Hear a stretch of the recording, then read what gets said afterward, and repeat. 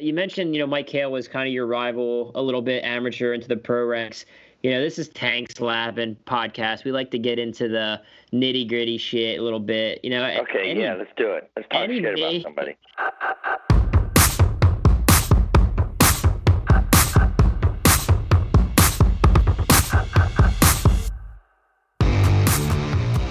Episode 28, Tank Slapping podcast. We're at it, baby. Back in the game. Sammy Sabedra, Sneaky Sam, co-hosting as always. Sammy, how's your week going, dude? I'm like a kid waiting to go to Disneyland. I'm so excited. I know we've talked about Indy a bunch, but it's pretty much the only thing to talk about in terms of racing right now. And I'm so psyched. It was Indy's special for a lot of reasons. Obviously, we talked about that in the past. But I'm like a kid that's been told he's going to Disneyland. I cannot wait. Yeah, it's pretty surreal, honestly, because, heck, we thought we would never go back to Indy, and then now we have a double header there. We thought we weren't racing Indy anymore, but here we are, man. So it's a little bit of a bonus for our schedule, really. It wasn't initially on the schedule, and I ain't mad about it. I like Indy. It's where I made my first Grand National main event back in 2008.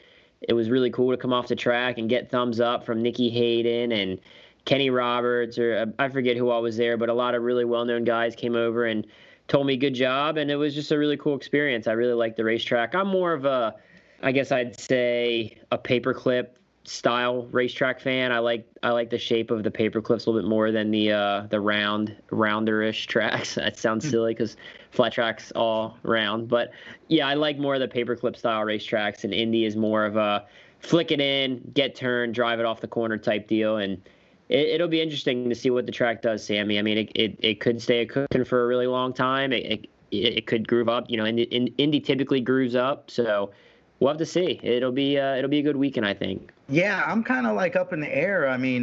No matter what, practice is going to be pretty sweet. As far as the Cush goes, it's going to be a pretty fun place to ride. But the last time the series was there, 2015, Brad Baker won it. It was somewhat of a day race. It wasn't nighttime, and it was still a Cush. So day Cush, I don't know. Maybe it has. I think by day 2 it'll definitely be a groove, but it's hard to say. It's hard to say. We have that practice day on Thursday, then we have the race on Friday and Saturday. When Brad was there and he won in 2015, they did rush the program because there was a threat of rain. I think Chris Carr mentioned to me this week that there was actually a hurricane in the area.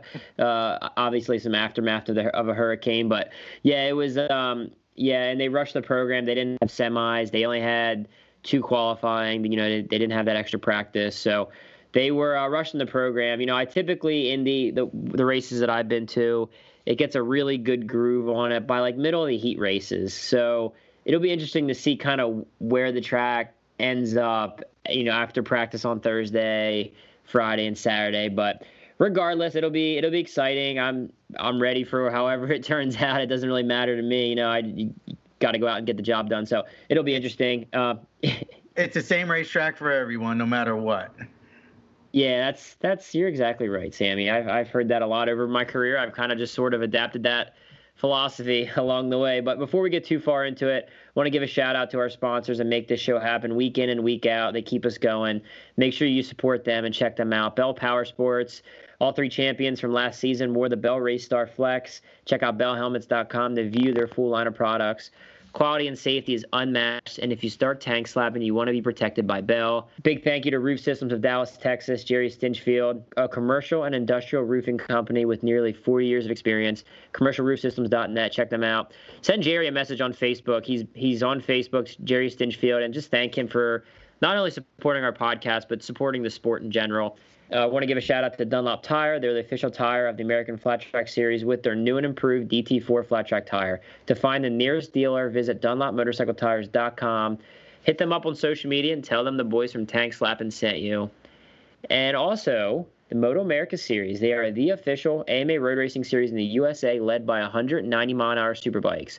Did you know that Moto America viewership has exceeded 10 million already this year and offers $1 million in Superbike purse? Sign me up for the mill and purse money. I love it. American road racing is on the prowl. The next event is the Ridge up in the Pacific Northwest, August 28th and 30th. Check out MotoAmerica.com. Sign up for the Live Plus packages.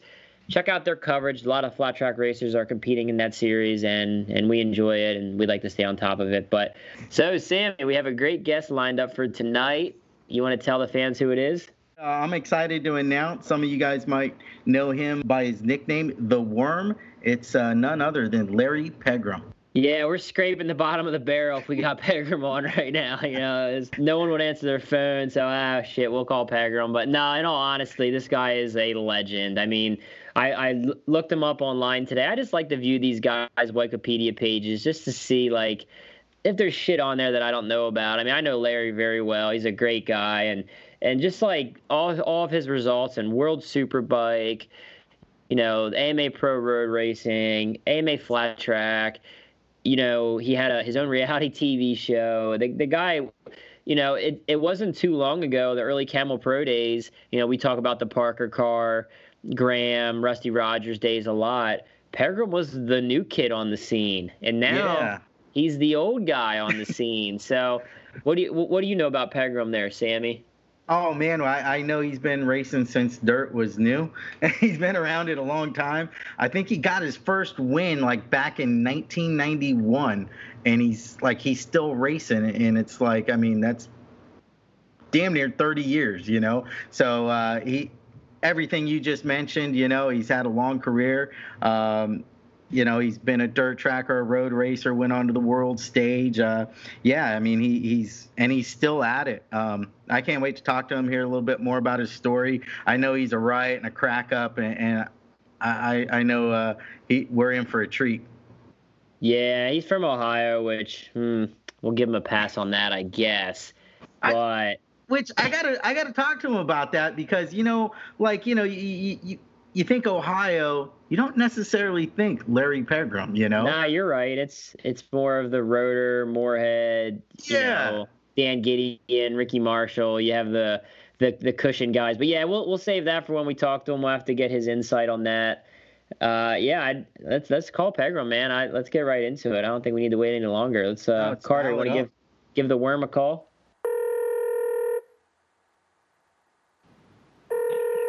Hello. Larry Pegram, you legend. How are you, man? Corey Texter, Sammy Sabedra, Tank Slapping Podcast. You got the wrong number? Well, no one else would answer their phones. We're like, Pegram's not doing shit. He'll answer. We'll call him up. Not too many people have a home phone nowadays, man. I'm not sure if that's because you live so far out in the boonies, or that's a sign of your age.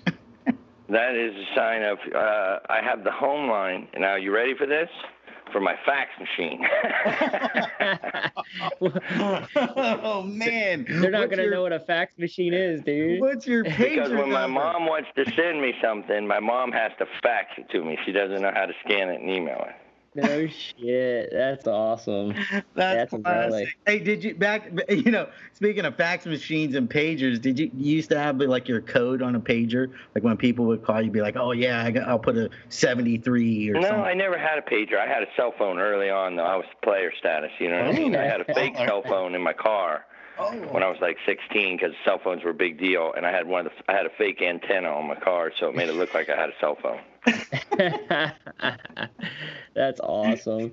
Yeah, well, let's get into it, man. I mean, I personally, and I know a lot of our listeners, we like to hear about the amateur days for flat track. Like, where did you race at as an amateur? You know, we talked about you're from Ohio, but who were your biggest rivals coming up through the ranks, mainly in your amateur days? Well, it depended. So I started racing when I was 5. I was riding when I was 3. I had an Indian 50, and then I started racing when I was 5. I had a Yamaha 50, which were like 60s are now. You know, they were like 5-speed. They weren't PWs. They didn't have PWs back then.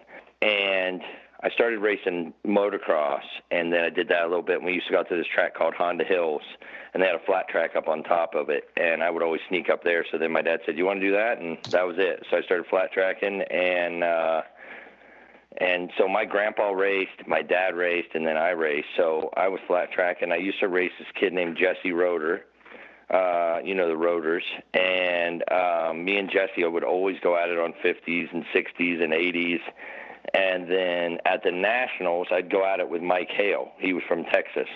So it's funny, I won the 50cc National in 1981 in Niles, Michigan, and Mike Hale protested me for engine displacement. And I won. My engine was stock, but it was just funny because he had won the Nationals the year before, and I won that year, and they protested us, said our bike wasn't legal or something, and it was stock, so it was good. And then me and Mike battled all the way through junior year, novice year, rookie expert year. I got hurt, and we always battled. And now we were always good friends growing up, though, too. I don't know, we were rivals, but we were good friends. So it was fun.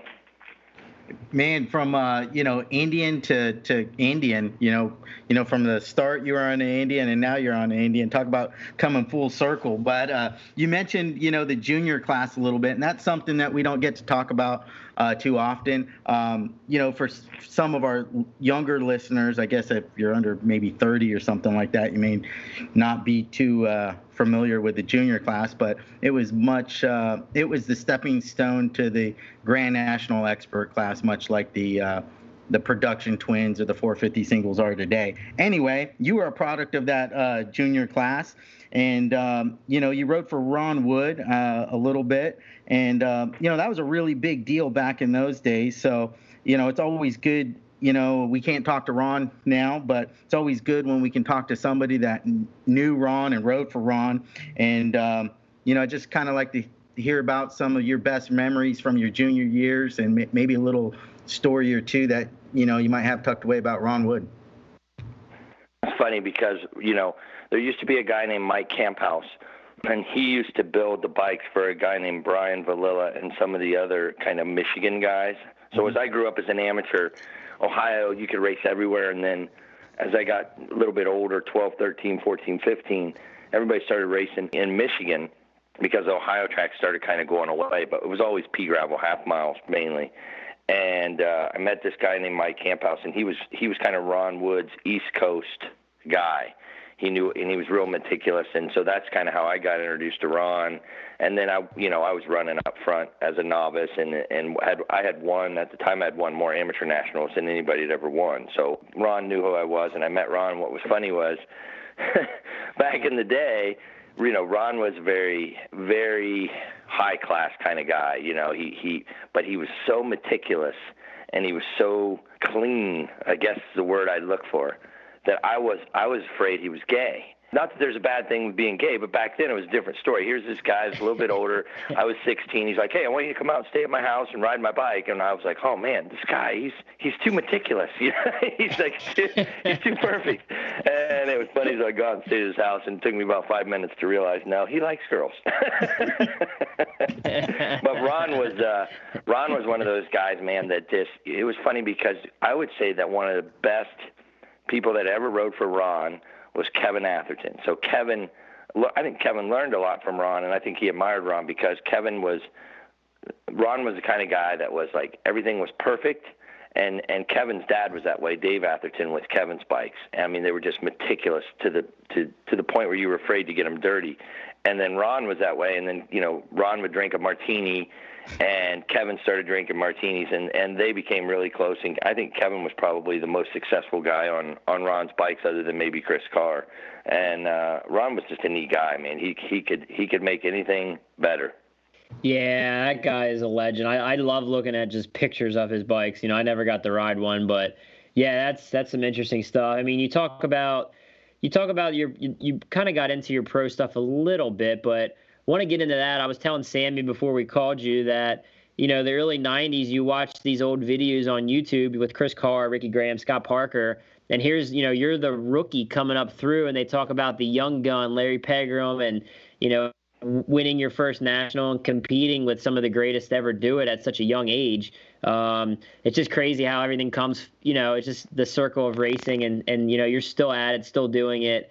You've had a long career, and I like to kind of ask guys in different eras that have raced a few different ones, how's the talent level today versus the talent level on the Camel Pro Days. You have the arguments in flat track and sports in general. The Jordan versus LeBron and the Jared Meeses versus the Scott Parkers. But you've got in the race a lot of different dudes, and how does the talent level compare really? Well, I think the guys now are better. I don't think you can go to any sport in the world, really, probably, and say that guys aren't better. The golfers are better, the motocross guys are better, the flat track guys are better because they train. I mean, here's an example.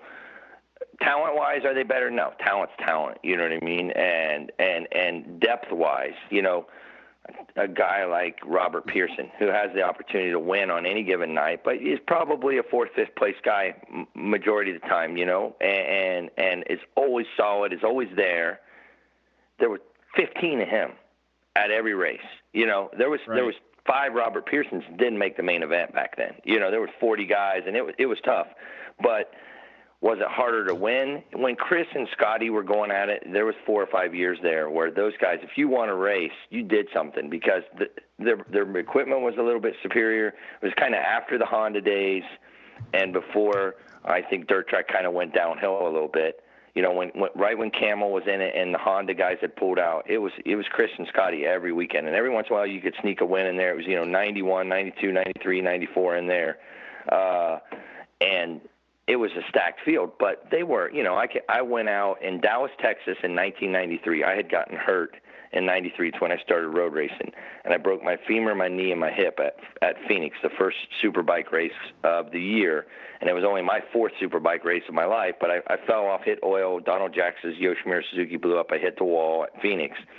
My first couple races back, one of them was Devil's Bowl, which we're going back to, and I ended up qualifying on the pole. But the funny thing was, it was a Saturday night race. Friday night, I'm hanging out with Willie McCoy, who I used to always hang out with, Willie and Scott Stump and Roders and Mike Hale and Kevin Atherton. We all hung out. But that night I was in Dallas with Willie McCoy, and we were running around. We were on Harry Hines Boulevard, and people know what that means. And we were going out, and I was 21 years old at the time because it was 93, and was coming back from a bad injury. And we were out late, and I remember it was a Saturday night race, but this was Friday night. We weren't drinking, but so we ended up in a bar where possibly women took their clothes off. I don't remember, and all of a sudden I see Steve Moorhead, Jay Springsteen, Rodney Ferris, everybody I was racing the next night, and they're hammered. I mean hammered. And all of a sudden I was like, well, I don't feel that bad being out late the night before a race. These guys are all hammered, and that's how it was back then. Then it became you didn't party the night before the race.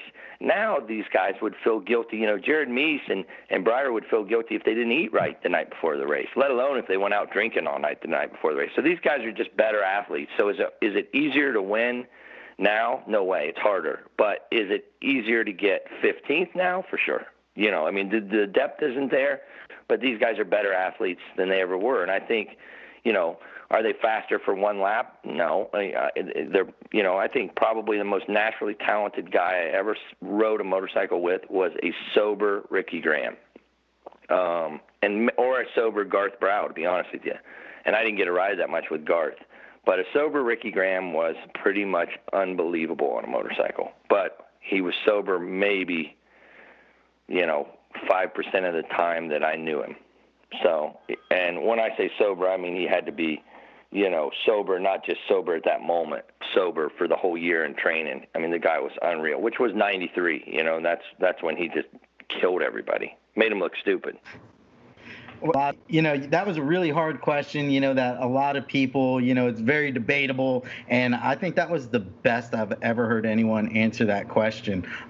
So that was I enjoyed that answer, Larry. You talked about your, you brought up a memory. I hate to talk about bad memories, but you talked about that Phoenix crash, and I was like, oh man, I remember that from like watching that on Moto World back in the day. I was like, that was a crazy crash. And then, like I said, I hate to bring up crashes, but your rookie year, I mean, there's, you think of rookies and you talk to Mike Hale, you mentioned Mike Hale and his 12 van, and he had a pretty good rookie year, and you had a phenomenal junior career, and then all of a sudden you're like on the scene as a national number. Like there's not a lot of pictures or things I recall seeing of you as an expert riding with 73F. Did that have anything to do with your crash at Sacramento? Yeah, exactly. So I showed, we did my novice year. So back then you had to be a novice for 6 months minimum. Yeah. You had to be 16 to turn pro. You had to be a novice for 6 months, which was I think it was a 500 cc limit. So everybody ran road taxes, so you could make them 500s or 600s. You had to be 6 months, and you had to get a certain number of points. So I turned 16 in September, and I immediately got enough points through the last few races of the year. Back then you could race, regionals and stuff. There was races every weekend. And then I did the indoor ice race series, which I don't know if you guys ever did any of those, but they're so much fun. But I know Corey, you do a lot of indoor stuff over there at Timonium and stuff. So I know you know the indoor stuff well. Yep. But anyway, I turned junior for Daytona, and I wanted to be the top junior. Chris Carr had been top junior, and then Kevin Atherton had done it. So, my goal was to be top junior, and me and Mike Hale just went at it, and I think Mike beat me by 1 or 2 points. Like, we just went at it the whole year. And it was a pretty stacked field back then, but most of the guys, you heard of then didn't make it. And then we were going to go at it again for our rookie year. We went to Daytona. We both made the first national short track there, Daytona. I don't remember who beat who, but then the next race was Sacramento, and I got hurt on the press day and broke my femur and my arm and missed about half the season. And then I was riding for Johnny Goad, and Skip Eakin was kind of helping him with the Hondas back then. And Rusty Rogers filled in for me, and Rusty started doing good, and Johnny kind of gave the ride to Rusty for the rest of the year. And so I ended up actually riding Skip's bikes for the last 4 or 5 races of 1990, and then made a deal for him with Skip in 91, and it was the deal I had with Skip, which Skip was cool. I can tell you a lot of cool stories about Skip. He scared me because he was the most no nonsense. He was so smart, but he didn't horseplay. You know what I mean? He just didn't do it, which is funny because he was Bubba Schobert's mechanic, and Bubba was like the king of horseplay and pulling pranks on people. But anyway, so Skip made a deal with me. He was going to have Ricky Graham ride his bike, and Mike Sponsower sponsored the team. He was going to have Ricky as the A rider. I was going to be the B rider, and I was going to have to pay for my rebuilds and something else, and I had to give him 20% of the money. I don't remember how it did. Basically, I was kind of funding it myself. So we went to the first race was, and on 600s, I'd ride my own stuff. So we went to Daytona, and I don't remember what we did, but then we went to Sacramento, and I got 4th in the race, and Ricky got 6th. And that was when I first kind of met Ricky, and we left. Skip was having heart problems, and we went to the Fresno race, which was a 600 national. Back then they had juniors and experts, and so we went to the 600 race, and Ricky was riding Skip's bike, and I was riding my own. And so that night we went out, and everybody was drinking and chasing girls and everything. So we get up the next morning, and I was supposed to go stay at Ricky's house in Salinas. And Ricky got hammered the night before, but everybody was. And so we left the racetrack, and Ricky says, "Hey man, pull in this grocery store." Now this is Ricky Graham. He's several-time national champion, and if you knew Ricky back then, he would tell you that. Hey, I'm Ricky Graham. I'm several-time national champion, and I was basically a rookie. It was really my rookie year. So I pull in this grocery store at 10 a.m. and he goes in. He comes walking out with a paper bag with a bottle of vodka in it.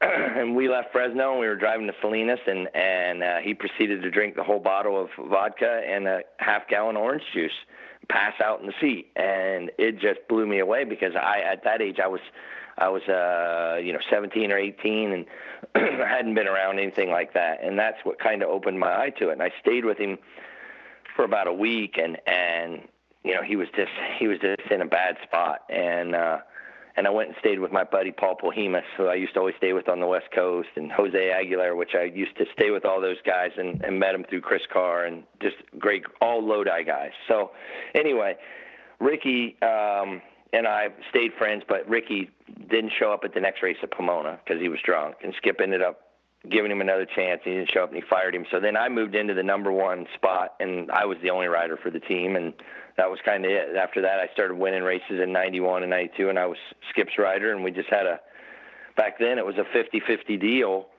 But, man, you could make, you could make so much money back then comparative, to what money was. You had the Camel Challenge, which you could win 10 grand, and if you just made it, if you qualified in the top 6, last place in the Camel Challenge paid $1,500, and you made five grand to win the race, 10 grand to win the Camel Challenge, and Honda or Harley would pay you 5 grand. So you could make $20,000 a night if you won all, the Camel Challenge and the main, and you could get a tire was $70 and a hotel room was $30 and you could buy a really, really, really nice house for 100 grand back then. So it was a good time, and I think my rookie, it was my rookie year, 91, I made $162,000 in purse money and camel money and everything that year, and I had to split that with Skip.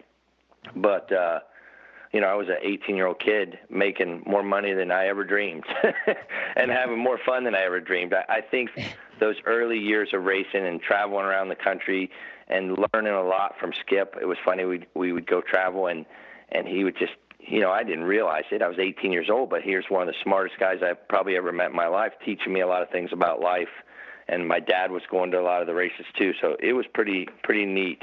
I didn't realize it at the time how much knowledge I was gaining, not just about racing, but just about life, and traveling around thinking, I want to be a factory road racer so I can fly everywhere and do all this. But some of the most fun I had was traveling in our vans and the stuff that we would run into, traveling across the country, as you guys know, with your buddies and vans. I mean, it was some pretty fun stuff.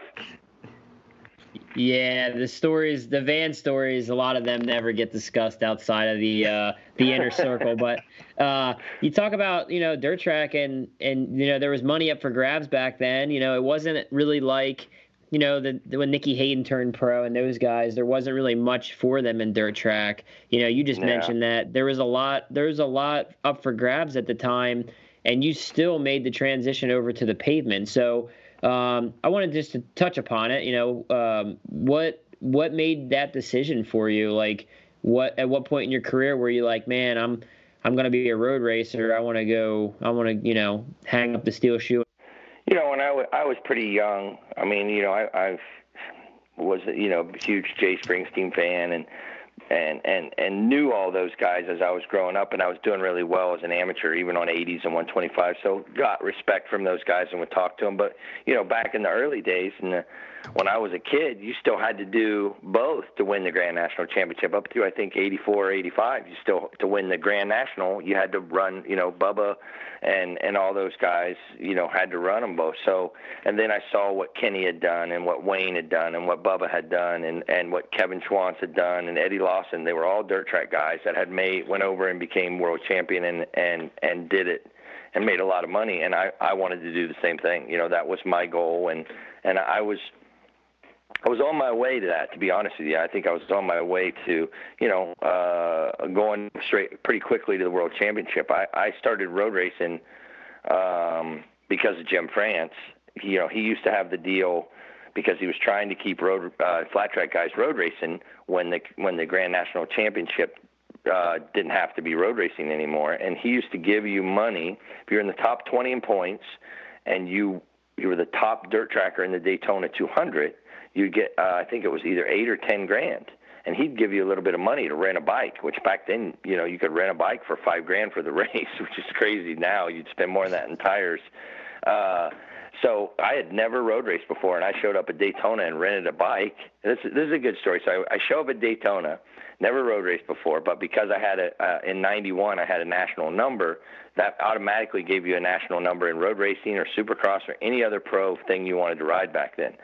So I show up there and never road raced, and I rented a bike off a guy named Jimmy Adamo. And Corey, you may know him from the East Coast over there. So he was a big Ducati guy and had some good bikes. And so I went out in the first, back then they didn't have tire warmers. So Skip was kind of mad at me because it was 92 and we were doing really good, and he wanted me to concentrate on the flat track. But I said, dude, I want to do this. So we show up at the track, and Skip goes, I'm not helping you at all. This is not my deal. I'll come watch. So I was getting ready to go out for the first practice, and he says, listen, don't go out in the first corner and high side the thing, because that's what everybody does. Cold tires, you don't have tire warmers. You go out of the pits, and back then they didn't have dual compound tires. They had one bowling ball hard tire, and it's 50 degrees in Daytona.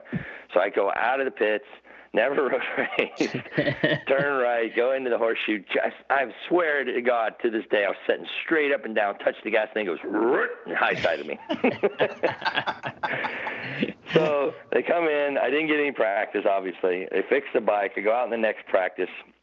The bike blows a head gasket on the second lap. So now I have zero practice. So now Skip's like standing back, but he doesn't want to help. But Jimmy Adamo's stuff at the time was pretty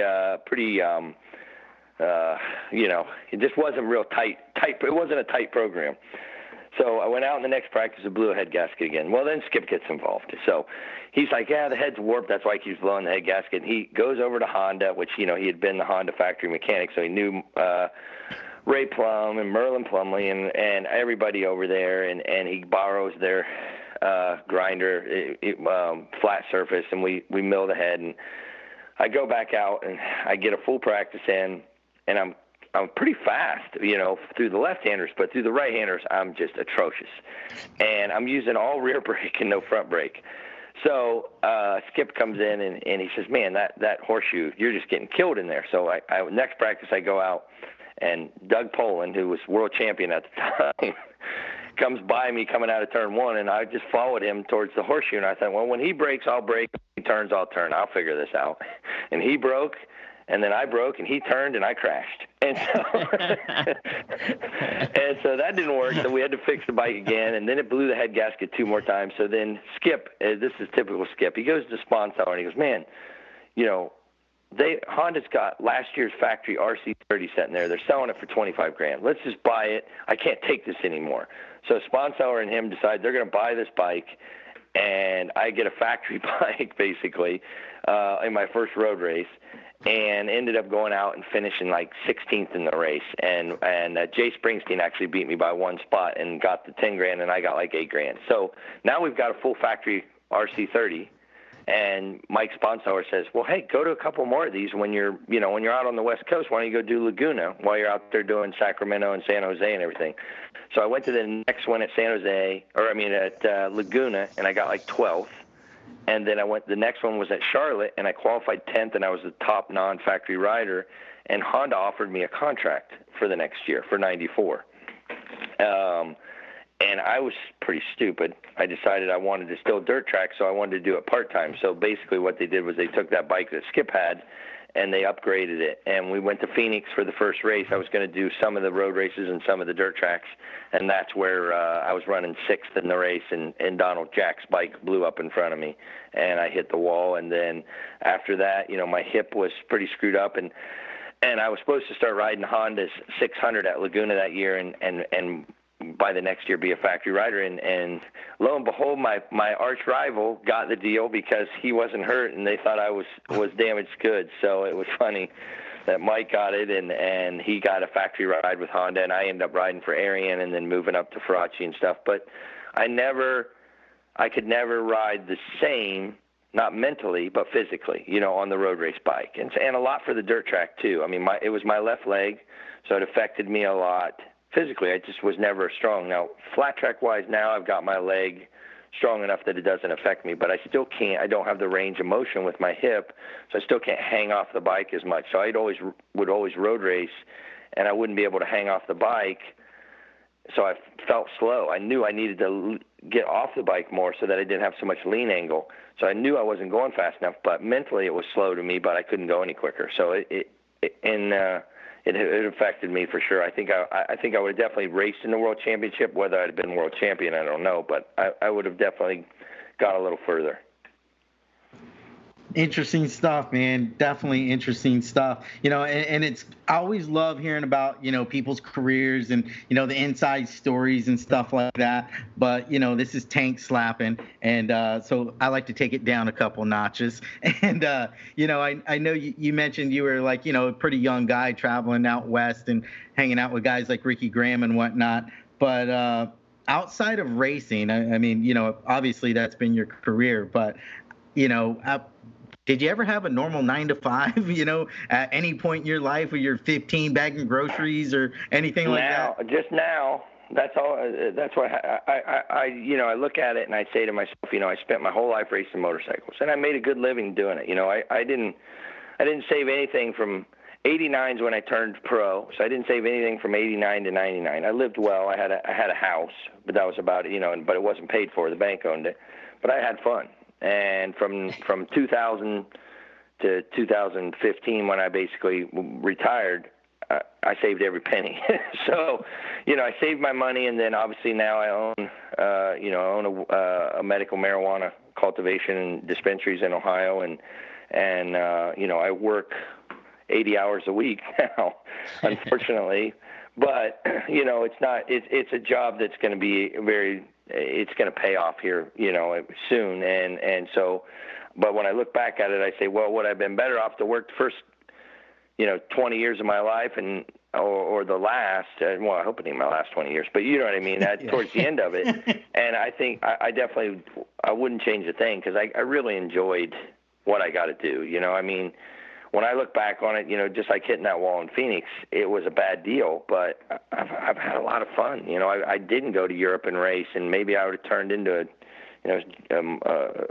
MotoGP, dickhead. I don't know what would have happened to me. You know what I mean? I wouldn't have been in Florida 20 years ago racing in Daytona and met my wife. So I mean, everything happens for a reason, and my life has been a lot of fun. And I was always really tight with the Haydens. When I said we used to race a bunch in Michigan, and then towards the end we started racing a bunch in Kentucky, because for some reason Ohio just didn't have that many races anymore. And so we got really tight with the Haydens. We used to travel with them a bunch, and I was older than all the Haydens, and then as we grew up, I just stayed really, really close with them, and I was really tight with Nikki, and I'd kind of retired, and my wife has never told me anything. She's never said, I want you to quit racing. Especially, the deal I had with my wife was when I didn't make a living at it, I wouldn't do it anymore.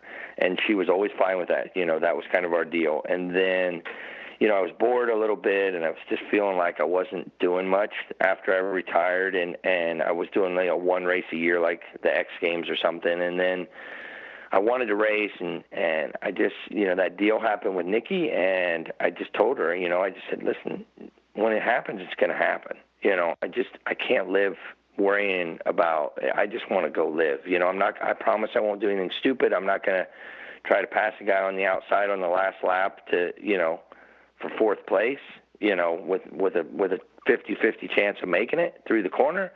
But I want to go live. I think guys like us, and you guys know, I mean, Corey, I mean, we've done, there's been moments where something's happened, and you did something that you didn't think you could do. It's like, you won a race, or you won your title last year, you did something that was so far from what you could do. And it may just be a one corner. You may have went around the outside of somebody somewhere, and you were like, holy crap, that was a phenomenal thing. I may never be able to do that. But that feeling you get at that moment is more living than some people ever do in their whole life, and so I think it's like a drug for me. It's not the adrenaline. It's just being able to do something at a point where the people go, how did that happen? Yeah.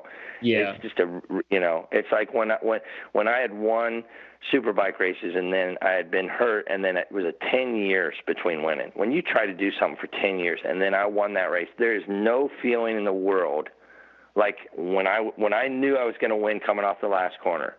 Like that is a drug that nobody could ever produce. And so now you're always trying to get that one more time, So I'm doing it now because I love the camaraderie. I love hanging out with the guys. I think I love joking around with people. I'm just trying to enjoy myself doing the racing now. But I also want to get that feeling again. I'd love to win another race, And I felt like last year, a couple of the heat races when I won, my biggest issue is I just don't have the time to put in to be able to beat these guys. Like you asked me 20 years ago, I could win a race because nobody else was in shape back then either, and they weren't thinking about it. They were too busy partying. But now these guys are just they're the same on the last lap as they are the first lap. Yeah, the feeling you described, like I know exactly what you're talking about, but I've never been able to kind of pinpoint it really to where I can tell. You can't explain it, and to somebody that hasn't had it, it's a, not to compare ourselves with Michael Jordan, but it's a buzzer beater shot to win Game 7 of the NBA Finals, and you make it. That feeling, you can't explain it, and nobody that hasn't had that happen can feel that. And it's not even for me. I mean, for me personally, like, I don't think about the money. I don't think about anything. Everything I work toward is that feeling you described. Like, after a good race weekend and you're driving home, I don't think about how much money I made ever. I mean, that's just me. I know other guys are wired differently, but I think about how it made me feel and how all the hard work paid off. And just that feeling that you described, it's it's pretty crazy because I could relate to that a lot. So that was some good insight. Well, I got a couple more questions for you. We'll let you go. But I kind of you mentioned Mike Hale was kind of your rival a little bit, amateur into the pro ranks. This is Tank Slapping podcast. We like to get into the nitty gritty shit a little bit. Okay, let's do it. Let's talk shit about somebody. Any major rivals as a pro? Fist fights in the pits? I mean, I know Matt Millad hated that fucker. Can I say that? I don't know if you can say that on this. Anyway, hated him to the point where when I rode for Yoshimura in 97 and 90, I rode for Faraci in 96, and then I made a 2-year deal with Yosh, 97 and 98. He went to Faraci when I went to Yosh. So then in 98, he came back to Yosh. And he shows up at the Daytona tire test in December, and he walks in to the thing, and it was me, Pascal Picot, Steve Crevier, and him. There's 4 riders, right, in 98. It was crazy, and they had 2 trucks, and that's when they stuck me on that TL1000 piece of crap. But anyway, he walks into the truck, and it's just me and him in the truck, and I don't really know him. And he goes, "Hey, see this hole right here?" So they had like these cubby holes where you could put your stuff in the truck. He goes, "This is my fucking hole. I find any of your shit in my hole, I'm going to throw it in the trash." Okay, dude. Yeah, whatever, And then he goes, "I find anybody else's shit in my hole, I'm going to throw it in the trash." And I go, "Well, guess what? If I find any of your shit in my hole, I'm going to throw it in the fucking trash."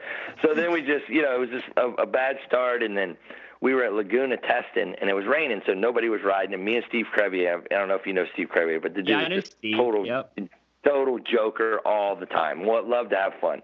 And we're out on the Yoshimura had 4 of these little, I think they were 80s or 50 quads, and each rider had his own. It was like our pit bike. And so we're out screwing around in the rain, and everybody's kind of laughing at us and watching us, and we're kind of. So I was on Matt's bike, and I wasn't on mine, but nobody cared. So Matt comes walking out in front of everybody. He's like, "See that number? Get off that bike! Don't tear my bike up." So anyway, we're testing again at Willow Springs, and I see him on my bike, and I'm pulling into the pits, and the mechanics are standing there, and I drop the bike almost getting off of it so fast. I go running over to Matt. I'm like, "See that number? Get off that bike!" And then we started rolling around on the ground, and Don Sakakura had to separate us. So yeah, I hated that guy and never got along with him. And then we got in a fight at Kansas in 2009, and not really a fight. He threatened to punch me, and then I tried to get him to do it. But then I just never liked him. And then obviously you see in the press what a piece of shit he was. So I guess I was right all along. Classic, man. Classic. Love it. Oh man, I'm feeling that tumble on the ground. He tried to intimidate everybody, but I just have this thing. If somebody, I feel like I don't know. I have a hard. Well, you can't intimidate a dirt tracker the same way you can intimidate somebody that grew up road racing. Like we don't. It's a different vibe. Like what I mean? When you fired back, well, don't put any of your shit in my hole. That's the C-Tex vibe I would give off too, or like, yo, buddy, like, what are you talking about? Yeah. Like, I love it. Oh, awesome. Man, that is great. That is good stuff. We mentioned some stories in vans, man. Everybody's got a van story, a breakdown story, a worse guy to travel with, or the best guy to travel with, but at the time is the worst. I mean, I know you hung out with West Coast guys like Hoser and Steve Mayfield and Behemoths and all those guys. You remember Steve Rasmussen? Yeah, absolutely. Yeah. So Steve Rasmussen was this dude that was our age, but he wasn't quite as good a rider. He was just nuts, man. The dude was nuts. So he also had a lot of other extracurricular activities. They ended up with a box van that was pieced out, and he had buried buses in his yard to grow weed. So the dude was just nuts. But and he ended up dying, obviously, on a motorcycle on the street because I heard he was trying to pass a car on the berm or something. But anyway, that dude. There was a guy that raced, and he was sponsored by U-Haul, and I think his name was Ray Dugan. Yeah, Ray Dugan, 25G. Yeah. Yeah. So, but he had some corporate deal with. He worked for U-Haul. Somehow he was like his family-owned part. I don't know what the deal was.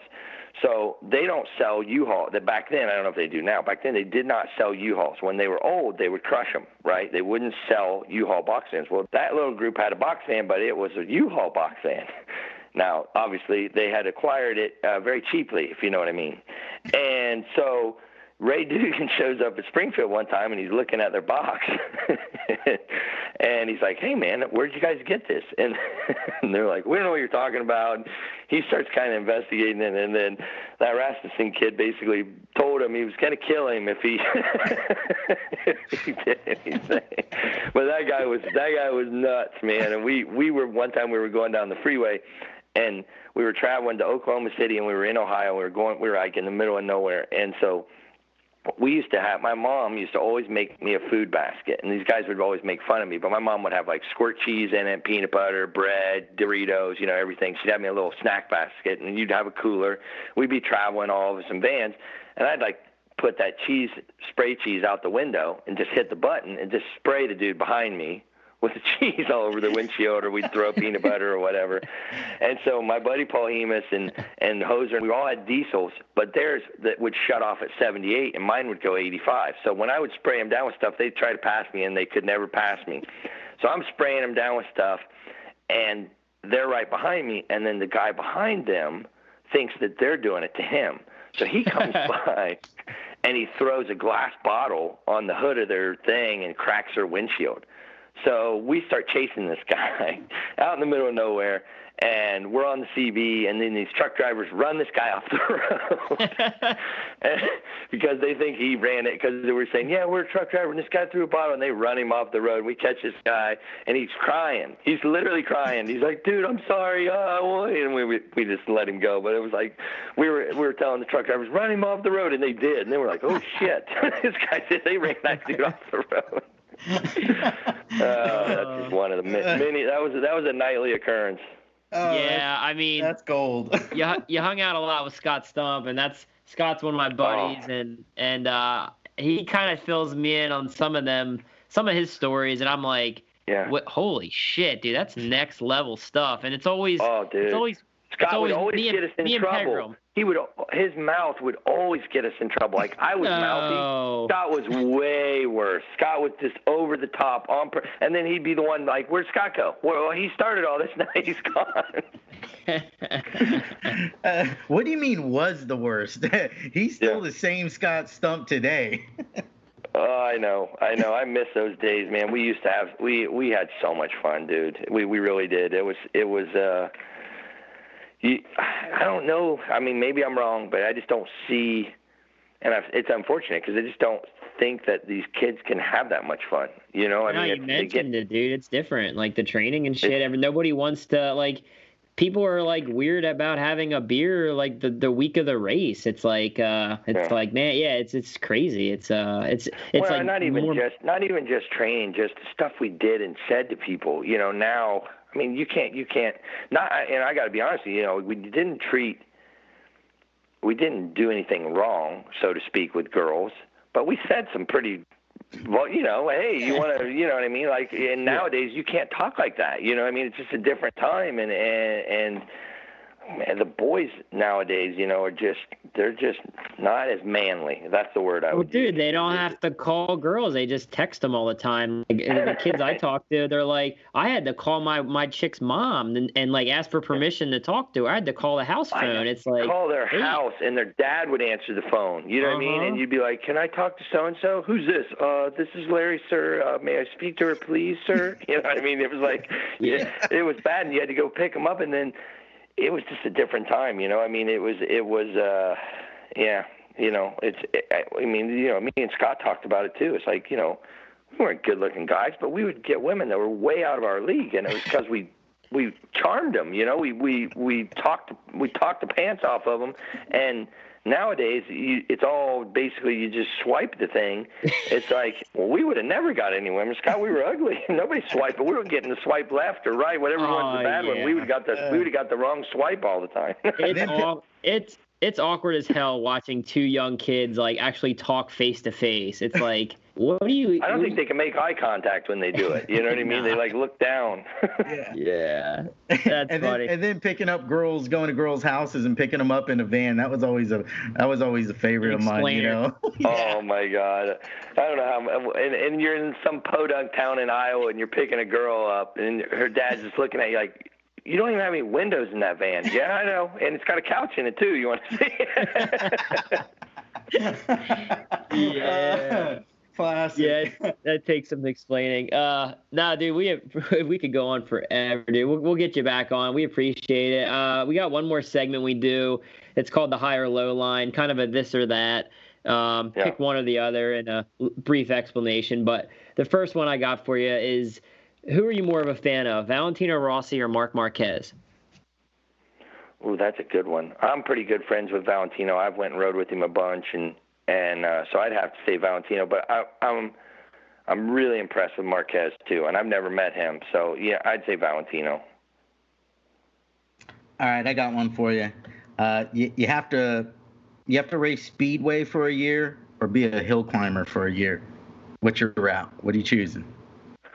Wow, that's a good question because I've never rode a hill climb bike. I always wanted to, and that's one thing I never did. I've never rode a speedway bike. So I guess you're going to bust your ass on both. Oh, yeah.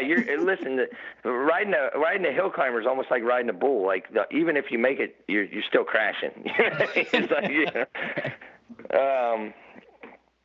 gosh, it would depend on where it was. I guess if I could race in speedway in Europe, I'd do that. If it was in the U.S., I'd do hill climb. I got offered to ride a speedway bike at a local track, and I was just about getting on the bike, and my dad put a stop to that real quick. He said you jump on that bike, you ain't riding mine the rest of the year. I'm like, oh shit. I'm like, well, that's an easy decision. I got to pass, man. All right, I got one for you. Give up sex for a year or give up your cell phone for a year? Come on. Give me a break. All right.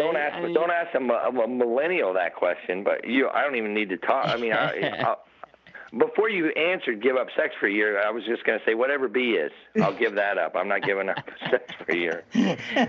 Yes. Oh, man. All right. Let's see here. All right, would you rather go one round toe-to-toe with Mike Tyson or wrestle an alligator? Whew.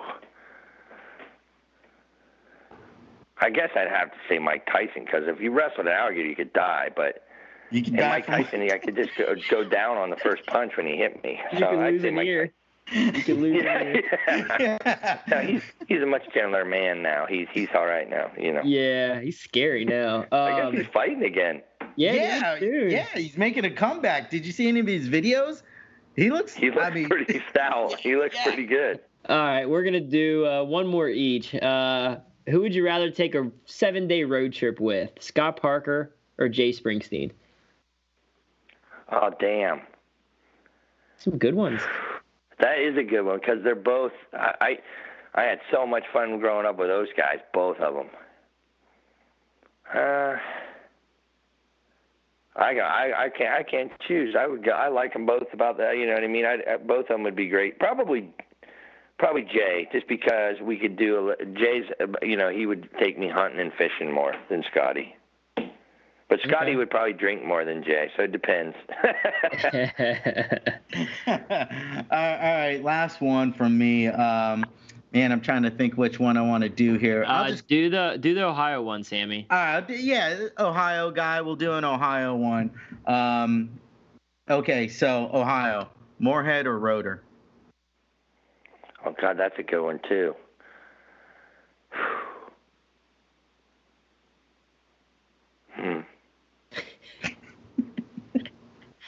I don't know.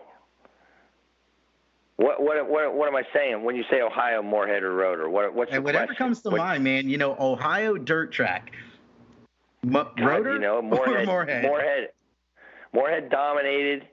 And it was funny because Moorhead rode for Skip, and then I started riding for Skip, and we went to Springfield, Ohio for the first race, and Skip said, all I want to do is beat Moorhead, which at that time meant you won the race. So I beat Moorhead, and Rotor won the race, and that was in 91. That's when Rotor started coming on really strong at all the Ohio half miles. So I don't know. I like them both. They're both good guys. Joe was one of those dudes, man. He would run through the hay bales to pass you, Steve was much more refined. Steve was a mathematician of setting that bike up and getting the thing right. Joe would just hold on, and he was so strong. He'd just run off in there and grab a handful.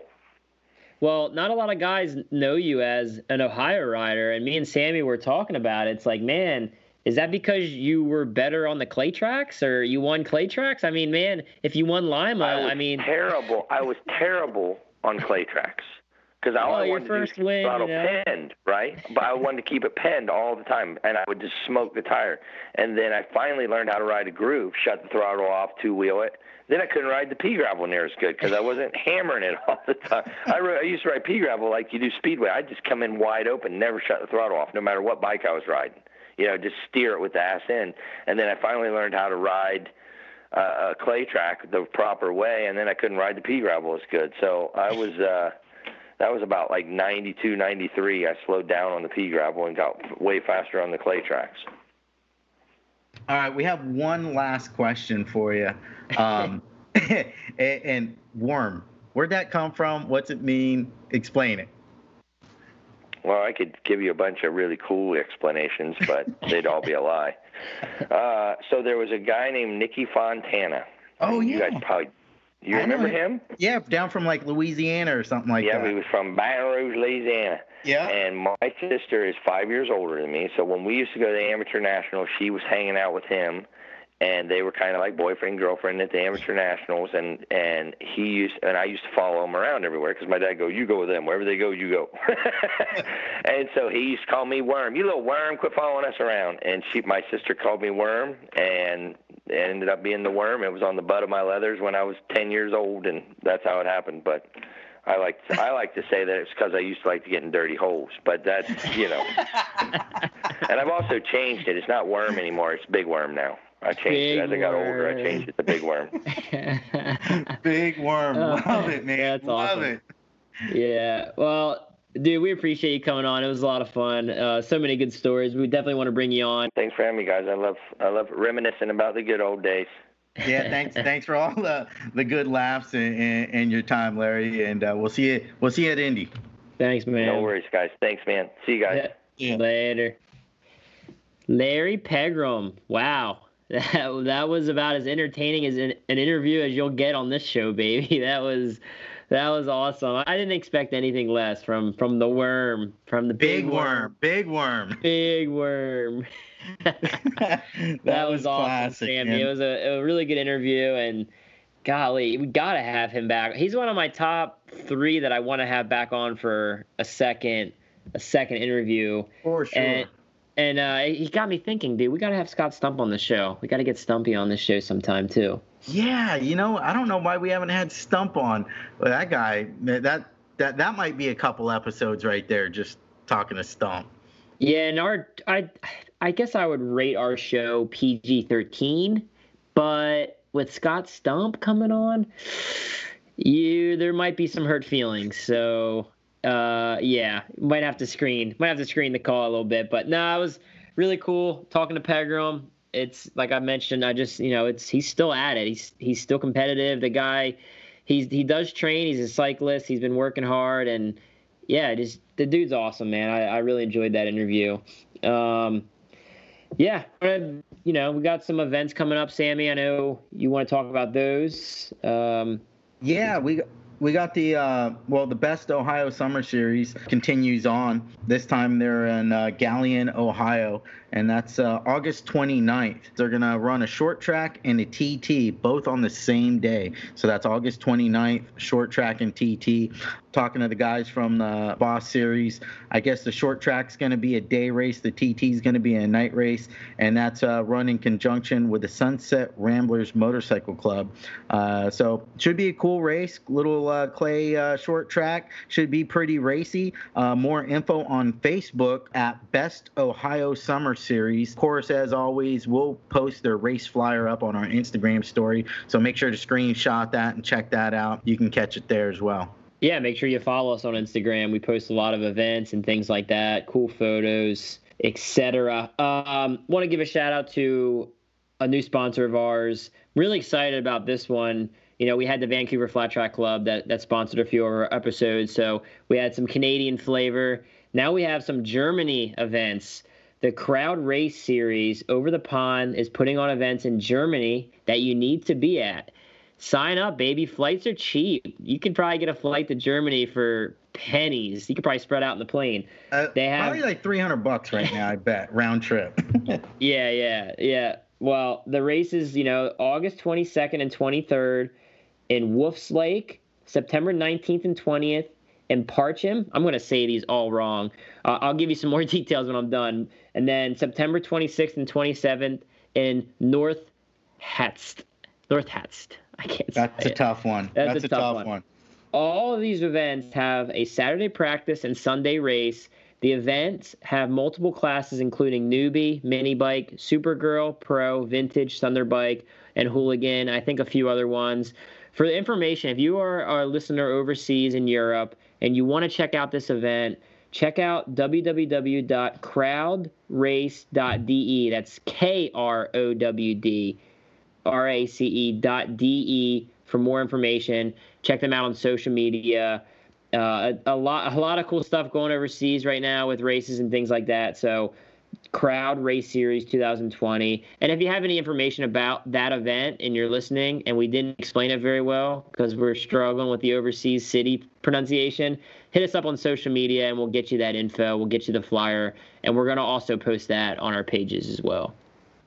Yeah, look, I mean, I was checking out some of the tracks actually on through their Facebook, and they look pretty sweet. I guess I guess they would call it the first race in Wolf Lake's a short track, but I guess similar to a quarter mile, they call it a 320-meter race.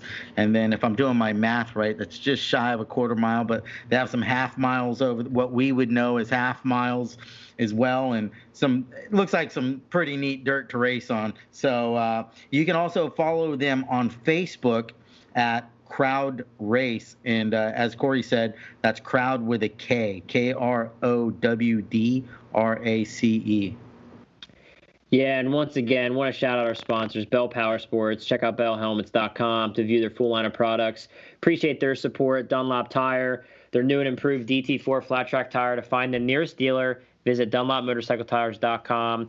Western Ohio Motorsports, LLC in Greenville, Ohio. They promote the races we talk about in Ohio, the Boss Series and events in Van Wert, Greenville, Harpster, Galion, all around Ohio. They're doing a really good job with their series, so check them out on Facebook for more information. Jerry Stinchfield Roof Systems, commercialroofsystems.net, just everybody that helps the show, and the fans and the listeners. We love hearing from you guys. Leave us some reviews. We mention it a lot. We like the good and bad reviews. Tell us we suck when we're sucking, and yeah, we have fun with this show, man. Me, Carter, and Sammy, we get on. We just love to just sit around, bullshit, and talk about racing. So definitely hit us up. Let us know any guests you want to hear, any questions. Indy Mile this weekend, boys. We are full steam, man. I'm leaving tomorrow morning, so headed out doing the Thursday test, Friday, Saturday race. I'm excited to get back at it, man. It was kind of a tease having, we raced in July, 2 events, and then like another full month. But yeah, so back at it. I'm fully recovered from the Briar Bauman bachelor party weekend, which was painful, but I seen golf carts flipped. I seen you guys were motocrossing, man. All kinds of stuff. Looks like you guys had a blast. Yeah, we rented a moto track, Pagoda Motorcycle Club. Shout out to them in Birdsboro, Pennsylvania. Rented out Pagoda. They let us ride there, so that was really cool. Got the moto on Friday, and then Saturday we went golfing. And I don't like golf, bro, to be honest. Like I've golfed once in my life, and it was like 12 years ago, and I didn't think I liked golf. And then we're playing golf for 4 or 5 rounds into it. Things are pretty serious, and then the cart girl, they come around, you can buy beer off the cart. And the cart girl rolls up, and there's a land shark sticker on the side of the cart. I was like, well, hell, this changes the game drastically. And yeah, by the ninth or 10th hole, we were golf cart deep in land shark cans, and then we Jake Johnson, we souped up the golf carts. So instead of them going 10 mile an hour, they went like fucking 40 mile an hour. Like they were so fast, like way too like holding them wide open was actually terrifying on a golf course. So yeah, we're just like we're racing, and then a golf cart got flipped over, and clubs are getting thrown, and yeah, so golfing's really fun actually, Sammy. I just didn't know how I wasn't doing it right before. Yeah, I've done it once as well, like a long time ago.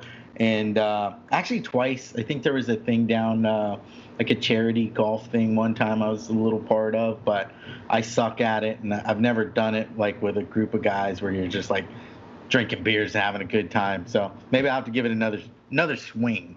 It was just funny how like it went from kind of serious to like not very serious to zero serious. Like it was like just the chain of events, and we left at like the 15th hole.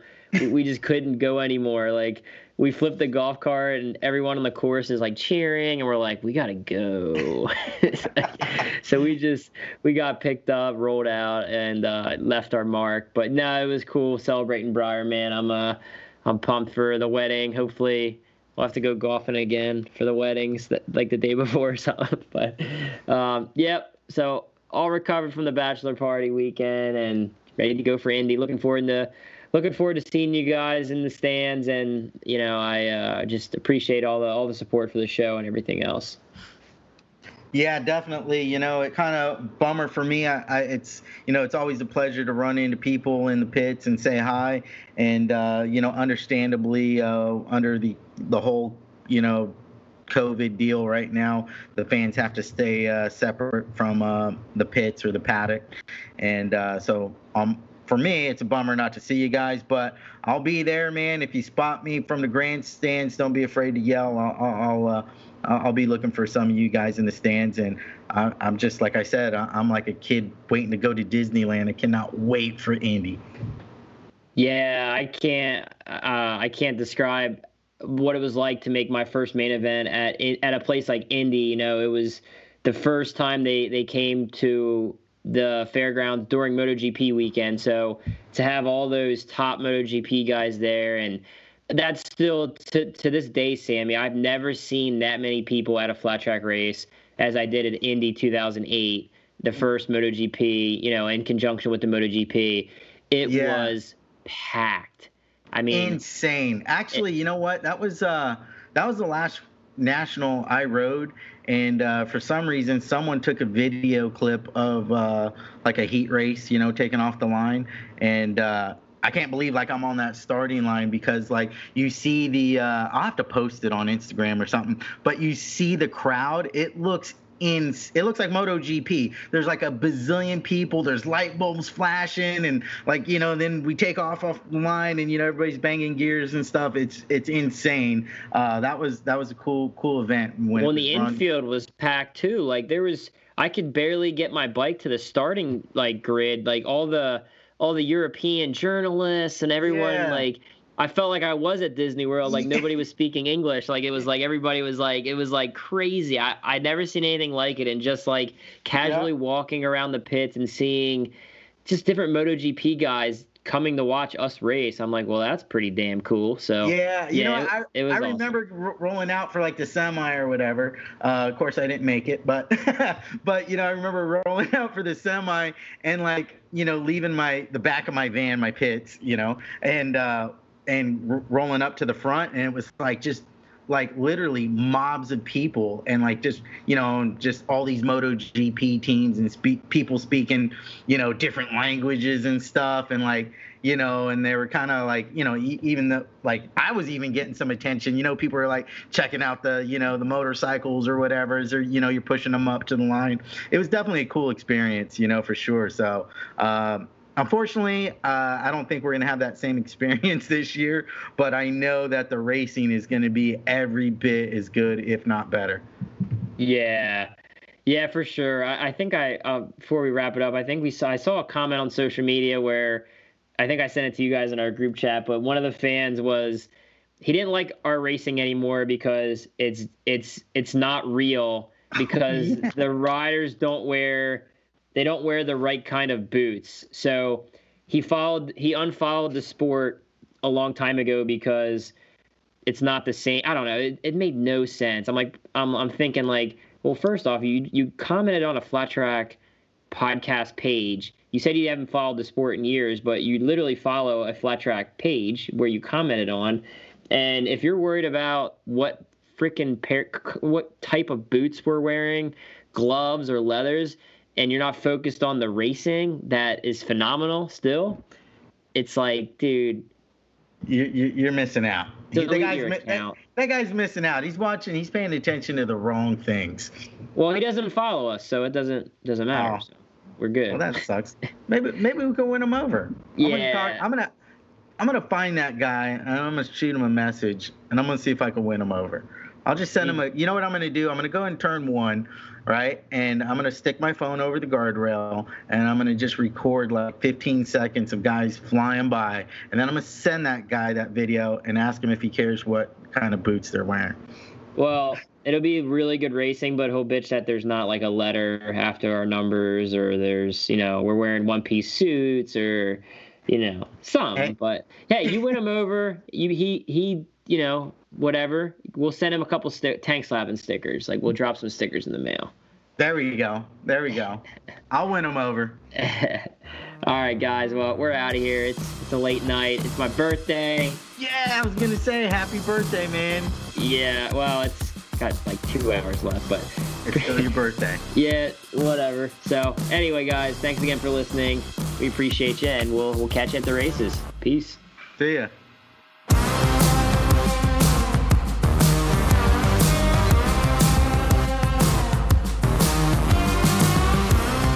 Go to Shady Maple. Fuck that, dude. When's the last time you've been to Shady?